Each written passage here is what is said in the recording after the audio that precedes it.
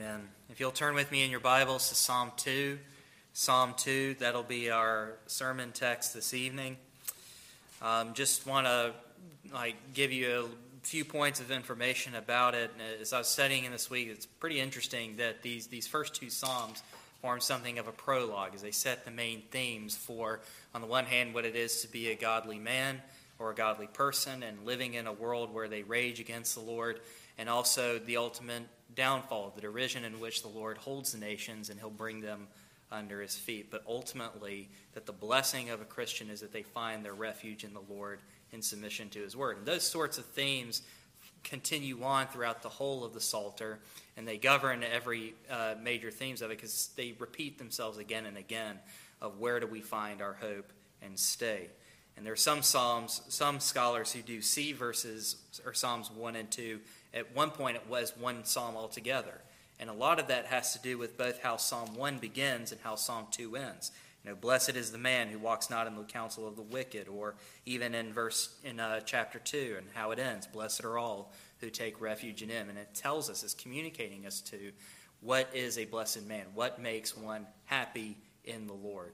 And we'll see some of that again tonight in the different ways he moves it from Psalm 1 from an individual level here in Psalm 2 to a more corporate level. Now, with some of that background information in mind, let's look at Psalm 2 and hear it read. And this is God's word. Why do the nations rage and the peoples plot in vain? The kings of the earth set themselves, and the rulers take counsel together against the Lord and against his anointed, saying, let us burst their bonds apart and cast away their cords from us. He who sits in the heavens laughs. The Lord holds them in derision. Then he will speak to them in his wrath and terrify them in his fury, saying, as for me, I have set my king on Zion, my holy hill. I will tell of the decree. The Lord said to me, you are my son. Today I have begotten you. Ask of me, and I will make the nations your heritage, and the ends of the earth your possession. You shall break them with a rod of iron and dash them in pieces like a potter's vessel. Now therefore, kings, be wise. Be warned, O rulers of the earth. Serve the Lord with fear and rejoice with trembling. Kiss the Son, lest he be angry and you perish in the way. For his wrath is quickly kindled. Blessed are all who take refuge in him. That ends the reading of God's word. Let us seek his blessing before his throne of grace. Father, we thank you again tonight for the opportunity to close the day out studying your word. And I pray, Father, that we would hear from you, that we would know what it is to be blessed, to be happy in our Lord. And I pray, Father, that you will write these truths on our hearts, that what we take from here, that you will help us to live and grow closer to you. And so therefore, Father, I pray that the very words of my mouth and the very meditations of our heart will be holy and acceptable in your sight. And I ask all these things in Jesus' name. Amen. Now, I am pretty sure most of you, when you were in grade school, high school, whatever it might have been, probably took civics classes. And being the good students that you were, you probably passed them with flying colors. Now, I say all of that because you should know from your civics classes that our chief executive, the leader of our nation, is a president. And we elect him every 4 years. We elect him at most to 2 terms, and that's just sort of how we do things. But for a long time in the world, that's not how it always has been. In fact, we're actually one of the first countries never to have a monarch to begin with. But that wasn't always so. In fact, from the very beginning of America's days, there was a large number of the population that were what was called loyalists, and that during the Revolutionary War, they were particularly loyal to the King of England. And even after America broke free from the bonds of the British, from the rule of the King of England, there were even still suggestions about America having a monarch, that President George Washington would be that first king. The only stipulation being this, that he could rule for life, but he could be elected out. And so long as he behaved himself and was a good leader or a good king, he could reign for however long he wished. But if he didn't, he could be elected out. Now, that obviously isn't how it panned out. Most Americans at that time and even today just eschew the idea of having a king. We don't want one, and yet at the same time, there's still a degree of fascination with royalty. There's a degree of fascination with having kings and queens, and you see that particularly with how sometimes some Americans will fawn over the British royal family. Like, we all loved Queen Elizabeth, and for a time in the 90s, we all loved the marriage of Princess Diana and Prince Charles, as they were the heir apparents. They were the Cinderella story, as it were, of one who would one day rule as a mighty king with his queen. But like that sort of news fascination captivates both Americans and the English today, and yet it's really interesting that we get fascinated with one, and yet we don't actually have a king. And there are a number of reasons for that. We like the idea of being able to elect our own leaders. We like the idea of being able to have a say in our own elected choices or elected officials. And we see all of that, and we have to ask ourselves the question then, if this is how we rule and govern ourselves, how does that then teach us to relate to a king?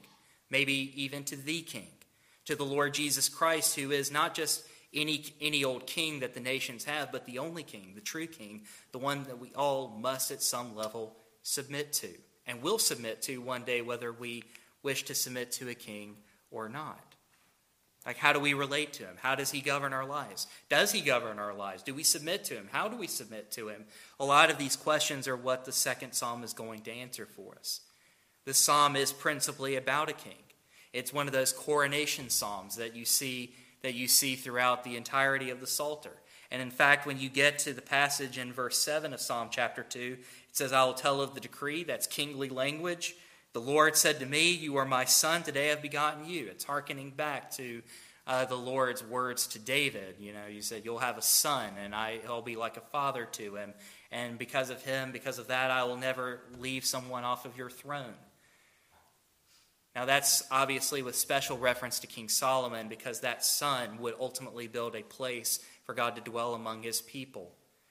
And if you were at Readville this morning, or if I had an opportunity to read it, we would read from Acts chapter 4, where they give commentary on this. That son, that blessed son, the only begotten one, is principally about the Lord Jesus Christ. So the psalm establishes for us that we may not have a king, we may not even have an elected king, but there is a king, and that king is the Lord Jesus Christ. And from that we learn in this psalm that there is a king that we must submit to. Submitting to the anointed king is the way to true peace. True peace in a world where, as the psalmist says, there are nations that rage against him. And if we wish to have peace in the world, submitting to the anointed king is the way to true peace. Submitting to the anointed king is the way to true peace. And we'll see that in three ways. The first thing we need to see in verses 1 to 3 is who opposes the king. There are people who oppose him. Second, we'll see in verses 4 to 9 who the king is. And in the third place, we'll see how we are to relate to the king in verses 10 to 12.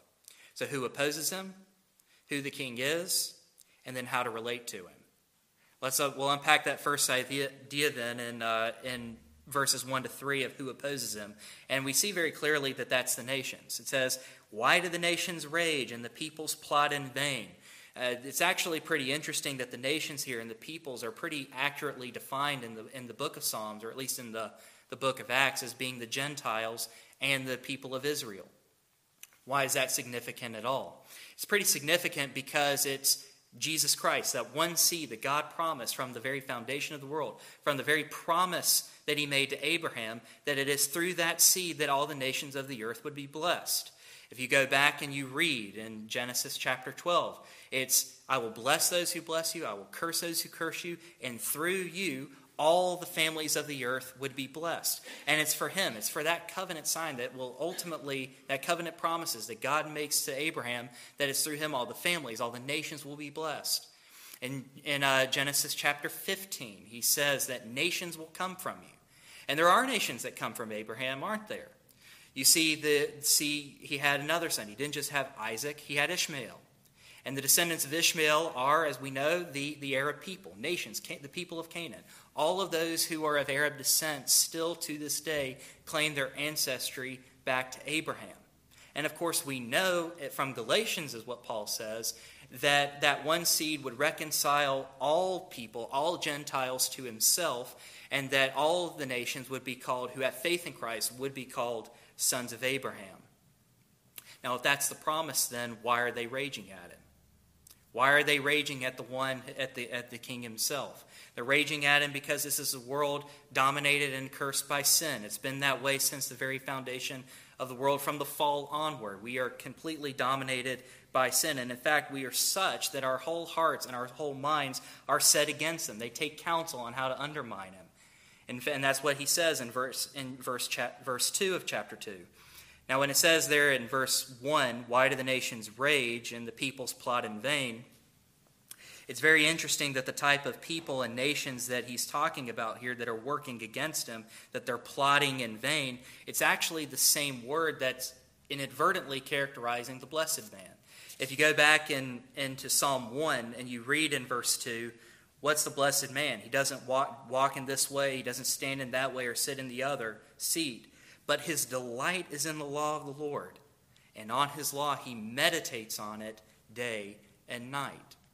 He's thinking and saturating himself with God's word, thinking on how it applies to him, how it should relate to God, how he should be blessing God and blessing others and blessing his people and blessing the nations. But here, what you see in verse 1 of chapter 2 is that they're plotting in vain. They're plotting ways in which they can undermine both the Lord himself and his Christ. And that's what he says in verse 2, that they're setting themselves, and rulers are taking counsel together against the Lord and his anointed. There's a sort of parallelism there that you see in verse 2, that what they're taking counsel against is the Lord and his anointed. It's pretty interesting there that the word for anointed there is Mashiach, or translated into Greek, Christos, or in English, Christ. They set themselves up against the Lord. They set themselves up against his Christ. They set him up against the very Son of God. And note what they say. Let us burst their bond apart and cast away their cords from us. If you can think back to a point in the Gospels where Jesus says, my yoke is easy and my burden is light. What does that mean? What is Jesus giving that in a context for? He's giving that in a context in which he's saying, he's preaching the true meaning of the law. He's saying, you hate someone in your heart. You've broken the sixth commandment of thou shalt not kill. You lust after a woman or man in your heart, and you've already committed adultery with them in that way, and you've already broken the seventh commandment. He raises and heightens the law then. But at the same time, he says, my yoke is easy and my burden is light. Why? Because Jesus Christ took the very curse and burden of the law on himself, the dying the death that we so most definitely deserve for our sin. He bore that in our place. The yoke and the burden that the Pharisees were placing on the people through man-made traditions and rules and rights and regulations, Jesus Christ said, we'll have none of that, but I give you something that you truly, desperately need. You need the freedom, the forgiveness from the curse of the sin and law, so that you don't have to be bound to man-made laws. You're free in the Lord Jesus Christ. But what the nations are raging against, they're believing that whole lie of Satan, that Satan used to deceive our first parents in Eden, where he says, did God really say? And what's behind the question? Behind that question that Satan is raising is he's saying, God doesn't have your best interests at heart. God doesn't care about you. He wants to keep you down. And more than that, he thinks that in the day that you eat of it, you'll be like God, you'll know like him, you'll be as powerful as him. And Satan used that to deceive Adam and Eve, to sow pain and misery unlike the world has ever seen. He's saying to them basically, if you break God's law, if you break God's word, then you'll be free. And that's what the nations are raging against. They are raging against the one who is seeking above all to not undermine just God, but his Christ, his people, and so therefore rend his people away from him, to tear down his kingdom if he can. And the nations believe that. The nations believe that if they're going to have any sort of freedom, to be able to be the masters of their own ships, to sort of set the agenda for their lives, and to say, it's my way or the highway, then I must be free from Christ. It's too hard, it's too heavy, it's too burdensome. And the sort of person that says that is the sort of person who doesn't understand the law or the gospel inadvertently anyway. So they rage. They want to be free, but ultimately to their peril and to their shame. Now, there's at least one lesson here for us. And that what's true of the nations is also true of us as well. And that our hearts tend to rage against the Lord as well. We still have hearts. That there's a sense in which our hearts rage against the Lord as well. Why is that? Well, because, I don't know about any of you, but I don't think that I necessarily always like being told what to do. I don't like being told that my way is wrong and that someone else's way is right. I was reading a book this past week called Counterfeit Gods by Tim Keller. And one of the things that Keller brought out in that book is that this sort of thinking is someone who's already set an idol in their heart. Idols, having a place in one's hearts where God truly should be. And the reason why that's important is because, and you may say, well, we don't worship idols today. Well, we actually do. We like to have something to control. We like to have something that tells us, your way is okay. And that's what the world thinks about Jesus. Everybody else in the world has this idea of Jesus of being a God of love. He's a God of grace. He's a God of compassion. He wouldn't dare tell me what I can and cannot do. He loves me. He'll never condemn me. And the world believes that. And so they set that sort of idol up in their hearts. They set up other idols as well. They set themselves. They set up their families. They set up their careers. Money, which Jesus actually addresses the issue of greed more often than he addresses a lot of other sins in the Gospels. That sort of idea that, my money is the Lord's money. It's a trust that he gave to me. And so that the Lord's money is, so that my money is really the Lord's money, and whatever I give to the church should be free and full, according to not just the bare minimum of what he tells me, but even to the very extent possible that I can give as a free will offering. Because I know that what he's going to use with that is for the furthering of the gospel. I know what he's going to do with that is for gospel ministry, for planting churches, for supporting missionaries, or for supporting RUF, or whatever it might be. He's using that and saying, if you're saying with your money or your family or even your own life that this is mine and I can't let anybody have it, that's an idol. And the idea that we're told that, and we're told to crucify those idols, to destroy them, as the Bible says, you shall have no other God before me. We rage, saying that's just not true of me. And yet what the psalmist is saying, that is true. It's true of everybody. Believers, unbelievers alike. But the difference should be that believers know, and they should recognize that and seek to crucify the sins of the flesh that would set up idols in our hearts where Christ should be. So we all have our idols. We all have raging against God whenever we are told we must do something we don't want to do, like forgiving people. Like saying that, there's a debt that you owe me, but I'm going to absorb it. I'm going to bear it. And seek to assert a right relationship with you. That's true forgiveness and not holding it on their account. But the idea of being told that, especially when someone's hurt us really bad, we tend to rage. And yet the attitude of a Christian is to say, if I'm going to trust Christ, if I'm going to submit to him, my heart should not rage against him. Because his way is right, it's true, it's good, and it's the only way that leads to life. So we see that there are nations that rage. But in the second place, we need to see not just those who oppose the king, but second, we need to see who this king is. We've already made some allusions to it already, but we'll unpack it a little more here in verses 4 to 9 on who the king is. Now, he is the king. Verse 6, it says, "As for me, I have set my king on Zion, my holy hill." He's the one who sits in heaven. He laughs. He holds the nations in derision. Now, we'll come back to that here in a moment, of the one who sits in the heavens and laughs and holds them in derision. But the reason why I want to tell you that there's a king here that the nations are opposing, the king of glory, the king of heaven, is because of what he says here in verse 6. "As for me, I have set my king on Zion, my holy hill." Now, he defines it to some extent what Zion is, my holy hill, but there's obviously certainly more meaning to what Zion actually is. So what is Zion? Zion, throughout the entirety of the Bible, generally, almost exclusively means that place where God is present.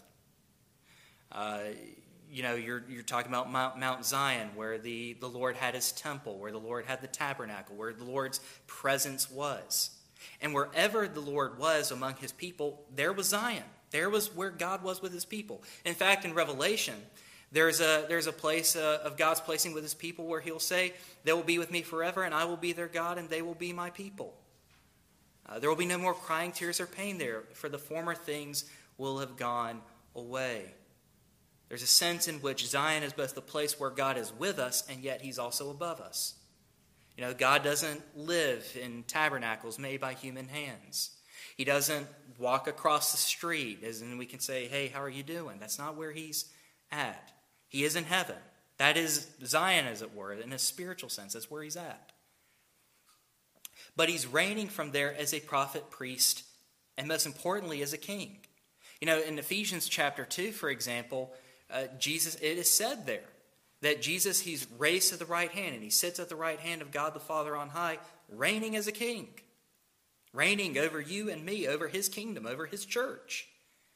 And from there, look what it says in verse 4 and 5, he laughs. He holds them in derision, and he's eventually going to visit them in his wrath and fury. So we'll work through that here in a second to say, what does it mean that he's laughing at them as he's holding them in derision? Is he laughing at them simply because of their condition, their sinful condition? Well, we know that's not true because in 2 Peter chapter 2 or 3, or maybe it's in 1 Peter, whichever one it is, it says that the Lord does not take delight in the death of the wicked, but wishes that all should come to repentance. He's not laughing at them in terms of their sinful condition, but he's laughing at them with respect to, what kind of arrogance does it take to believe that me, the King of all the earth, who sits high in the heavens, from my holy hill, I look out at you at all the other hills. If I needed anything, I wouldn't ask you because everything is mine. I am the king. I am the King of glory is what he's saying. And how could you possibly think that you could rule your own life? How is it that you could possibly think that you're going to somehow find life, find right rule apart from me? And if you do that, he's saying there in verse 5 very clearly that I will speak to them in my wrath and terrify them with my fury. He's going to greet them with judgment. He's going to greet them with judgment. And they're going to wish, the nations will, that they had followed the king. There was a proclamation when King Charles III was crowned king. It went something like this. I here proclaim to you King Charles III. He's the undoubted King of England. He's the undoubted King of England, and I'm now going to say, do you pay homage to the king? In ancient times when the British Empire was still an actual threat, you would say, oh yes, I will definitely pay homage to the king. We probably don't now because the monarchy in England's a figurehead. But what we know from this passage is that he's not a figurehead. If we know who the king is and we know what kind of power he is and we know what kind of greeting he's going to give us, we would do well to pay homage to that king. And he says, I will tell you this degree. The Lord said to me, you are my son. Today I have begotten you. He's giving Christ royal titles in this passage. He's calling him my son. I've begotten you. It's that sort of idea from John chapter 3. For God so loved the world that he gave his only begotten son. Jesus has that special relationship of being eternally God's son. And as his son, he has a heritage. He has a nation. He has a world that he's coming to subdue to himself, both his enemies and by extension the church's enemies as well.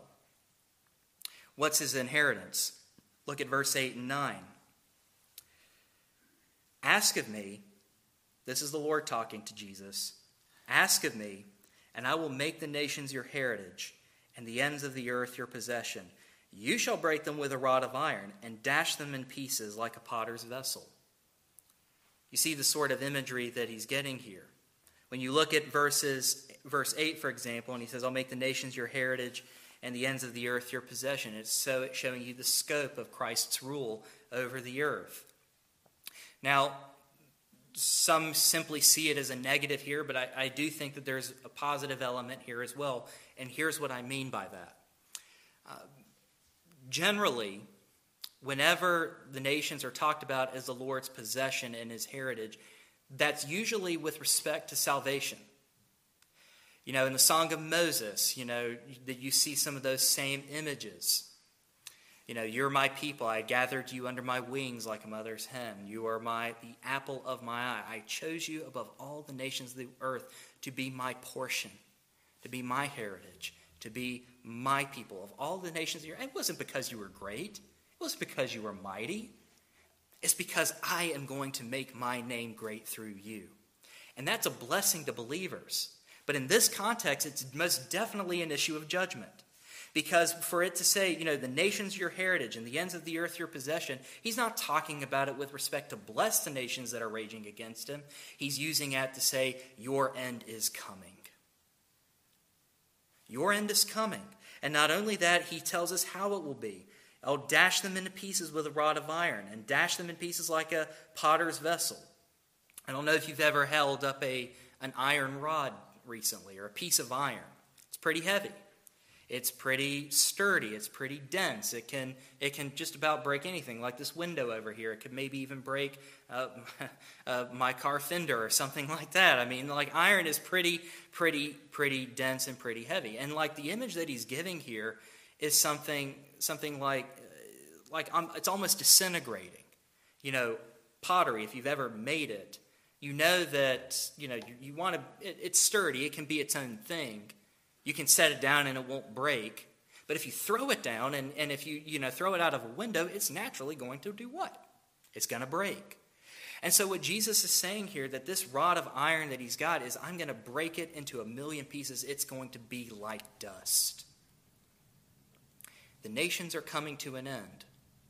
The nations that are at rage against God, the ones that are plotting against him in vain, they will come to an end.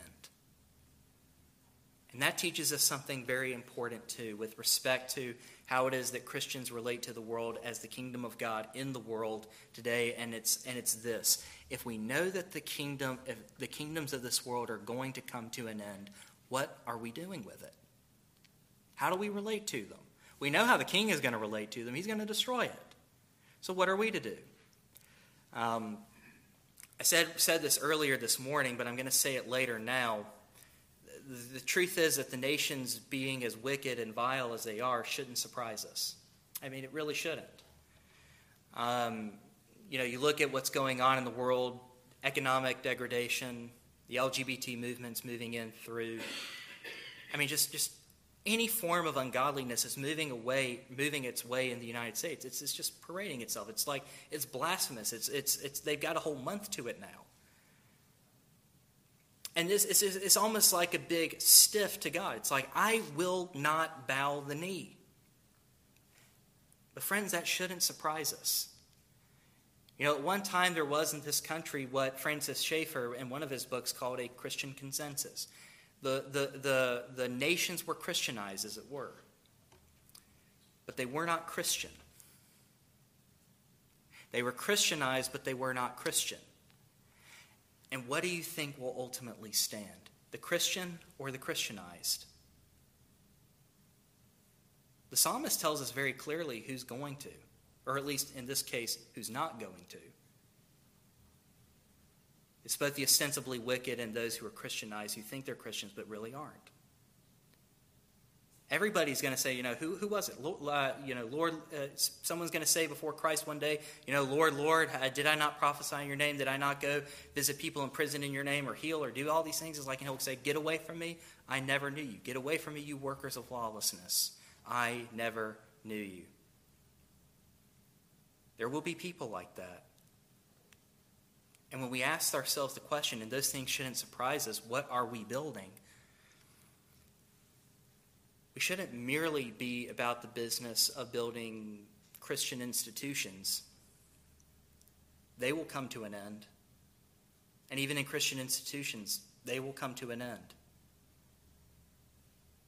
But the reality is this, that if in the very final analysis, that with our kids, our grandkids, or even our neighbors, if all we give them is all that we have, which is the gospel of Jesus Christ, that even while there is a judgment, there is a way of escape. And that way of escape is through the one who came to bear the wrath and fury of God the Father in your place, so that if you are standing in him complete, you have his righteousness, not your own, and you are judged based on Christ's righteousness, which is perfect. That's what we offer. That's what we're bringing to people. And if people come to Christ in the interim, that's great. That's wonderful. But what we're building here among the people of God and the church of God is not, strictly speaking, though they're good. I'm not saying they're bad. I'm saying they're good. But we're not simply about to be building Christian schools, Christian basketball even. We're here to make Christians. And we give them the one who is the true King. And he is Jesus Christ. And even when we know that this world is coming to its end, we know that the Lord is going to respond to the nations in fury. We see his offer in verses 10 to 12 as well. Because verses 10 to 12 teach us how to relate to the king. Now therefore, O kings, be wise. Be warned, O rulers of the earth. What he's moving in here to is not simply an offer of condemnation, but an offer of grace, an offer of mercy. He's saying, be wise and be warned. Make the right choice, and know that if you don't, you know where you're going to end. And if you make the choice of the righteous man, that I meditate on the law day and night, and I know that the way of the righteous that the Lord does, and that's the way to life, I can rejoice and live. Serve the Lord with fear, and rejoice with trembling. So when we make those two rules, when we make that decision of now therefore be wise, be warned, we have three things that we have to do. And verse 11 and 12 set them out. Serve the Lord with fear, rejoice with trembling, kiss the Son. That first idea, serve the Lord. What's it mean? Very simply, there is a degree to which we owe duties to him. He is the master of our ship. We serve him, not our idols. Christ is king in our hearts, and we serve him principally. We deny ourselves. We crucify the sins of our flesh because we don't do it merely because we're afraid of what might happen. But we rejoice with fear, knowing who he is, and we say with the psalmist, it's not just simply against it's not just simply against somebody else that I sinned, but it's against you, and you only have I sinned. In serving the Lord, we are working to kill those sins of the flesh, and that we might obey him and serve him and love him. Rejoice with trembling. You say, well, trembling. It's knowing what he's going to do or what he can do. But we rejoice knowing that he won't do it to those who believe on the Son, Jesus Christ. So really it's a call to live. Serve the Lord and live. Be wise, be warned, serve him and live. You will live if you acknowledge the Son.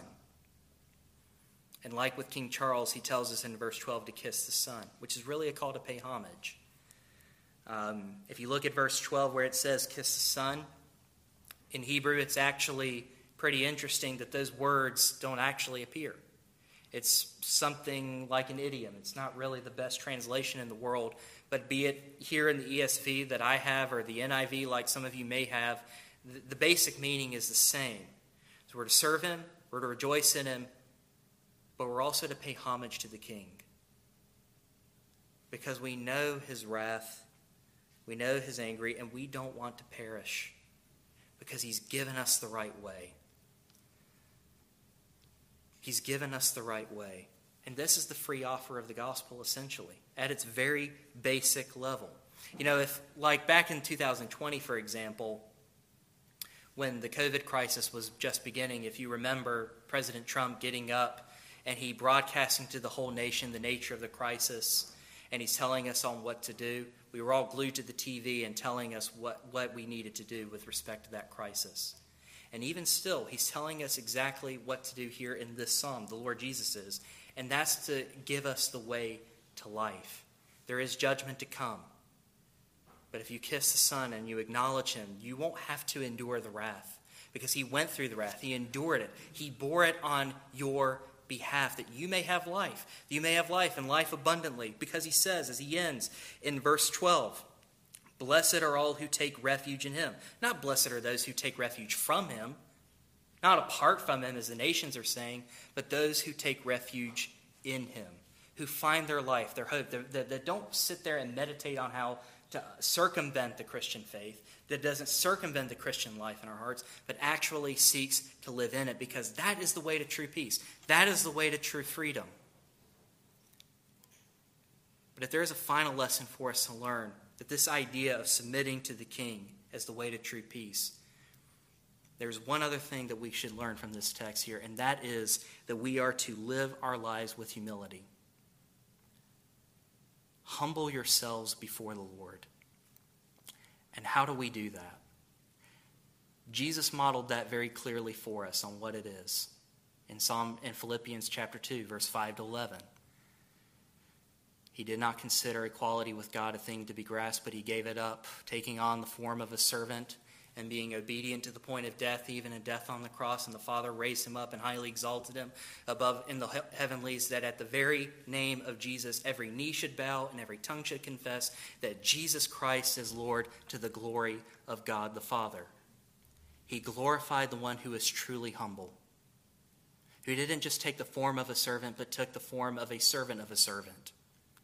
He washed the disciples' feet, lowly, based work. For some people who didn't even deserve his grace, who didn't deserve his love, they deserved really his condemnation. But he came to serve them.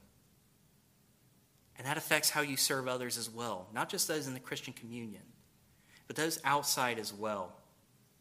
Those who we consider as based or even, and not in a good way as part of the modern lingo today, that base is a good thing. But those who we find as undesirable, hard to deal with, hard to live with. Maybe even they rebuff everything you do. But the way to true humility is taking on the form of a servant who even asked the Father in heaven to forgive those who were killing him. Father, forgive them, for they know not what they do. And that's our way as well. To kiss the Son, to humble ourselves before him, to destroy the idols of our hearts, and to give our hearts to Christ. Knowing that if we do that, he will never leave us nor forsake us. He'll never disappoint us. He'll give you the way to life, and that's life in him. Any other way is going to destroy it. But that means we have to submit to the king. We needn't oppose the king, but we need to serve him. We know who he is, and we respond to him in service. In America, we may have an elected official, but we do have the king to follow and serve, and he models for us what that kind of service is. If you want to have life and not perish, you're going to have to reconcile the fact that you're going to have to submit to someone. And that manifests itself in submitting to his call, even from his officers in the church. And opposing the Lord and his ways doesn't lead to life. But if you don't oppose him, even if people should fail you, Christ never will. Let's pray together.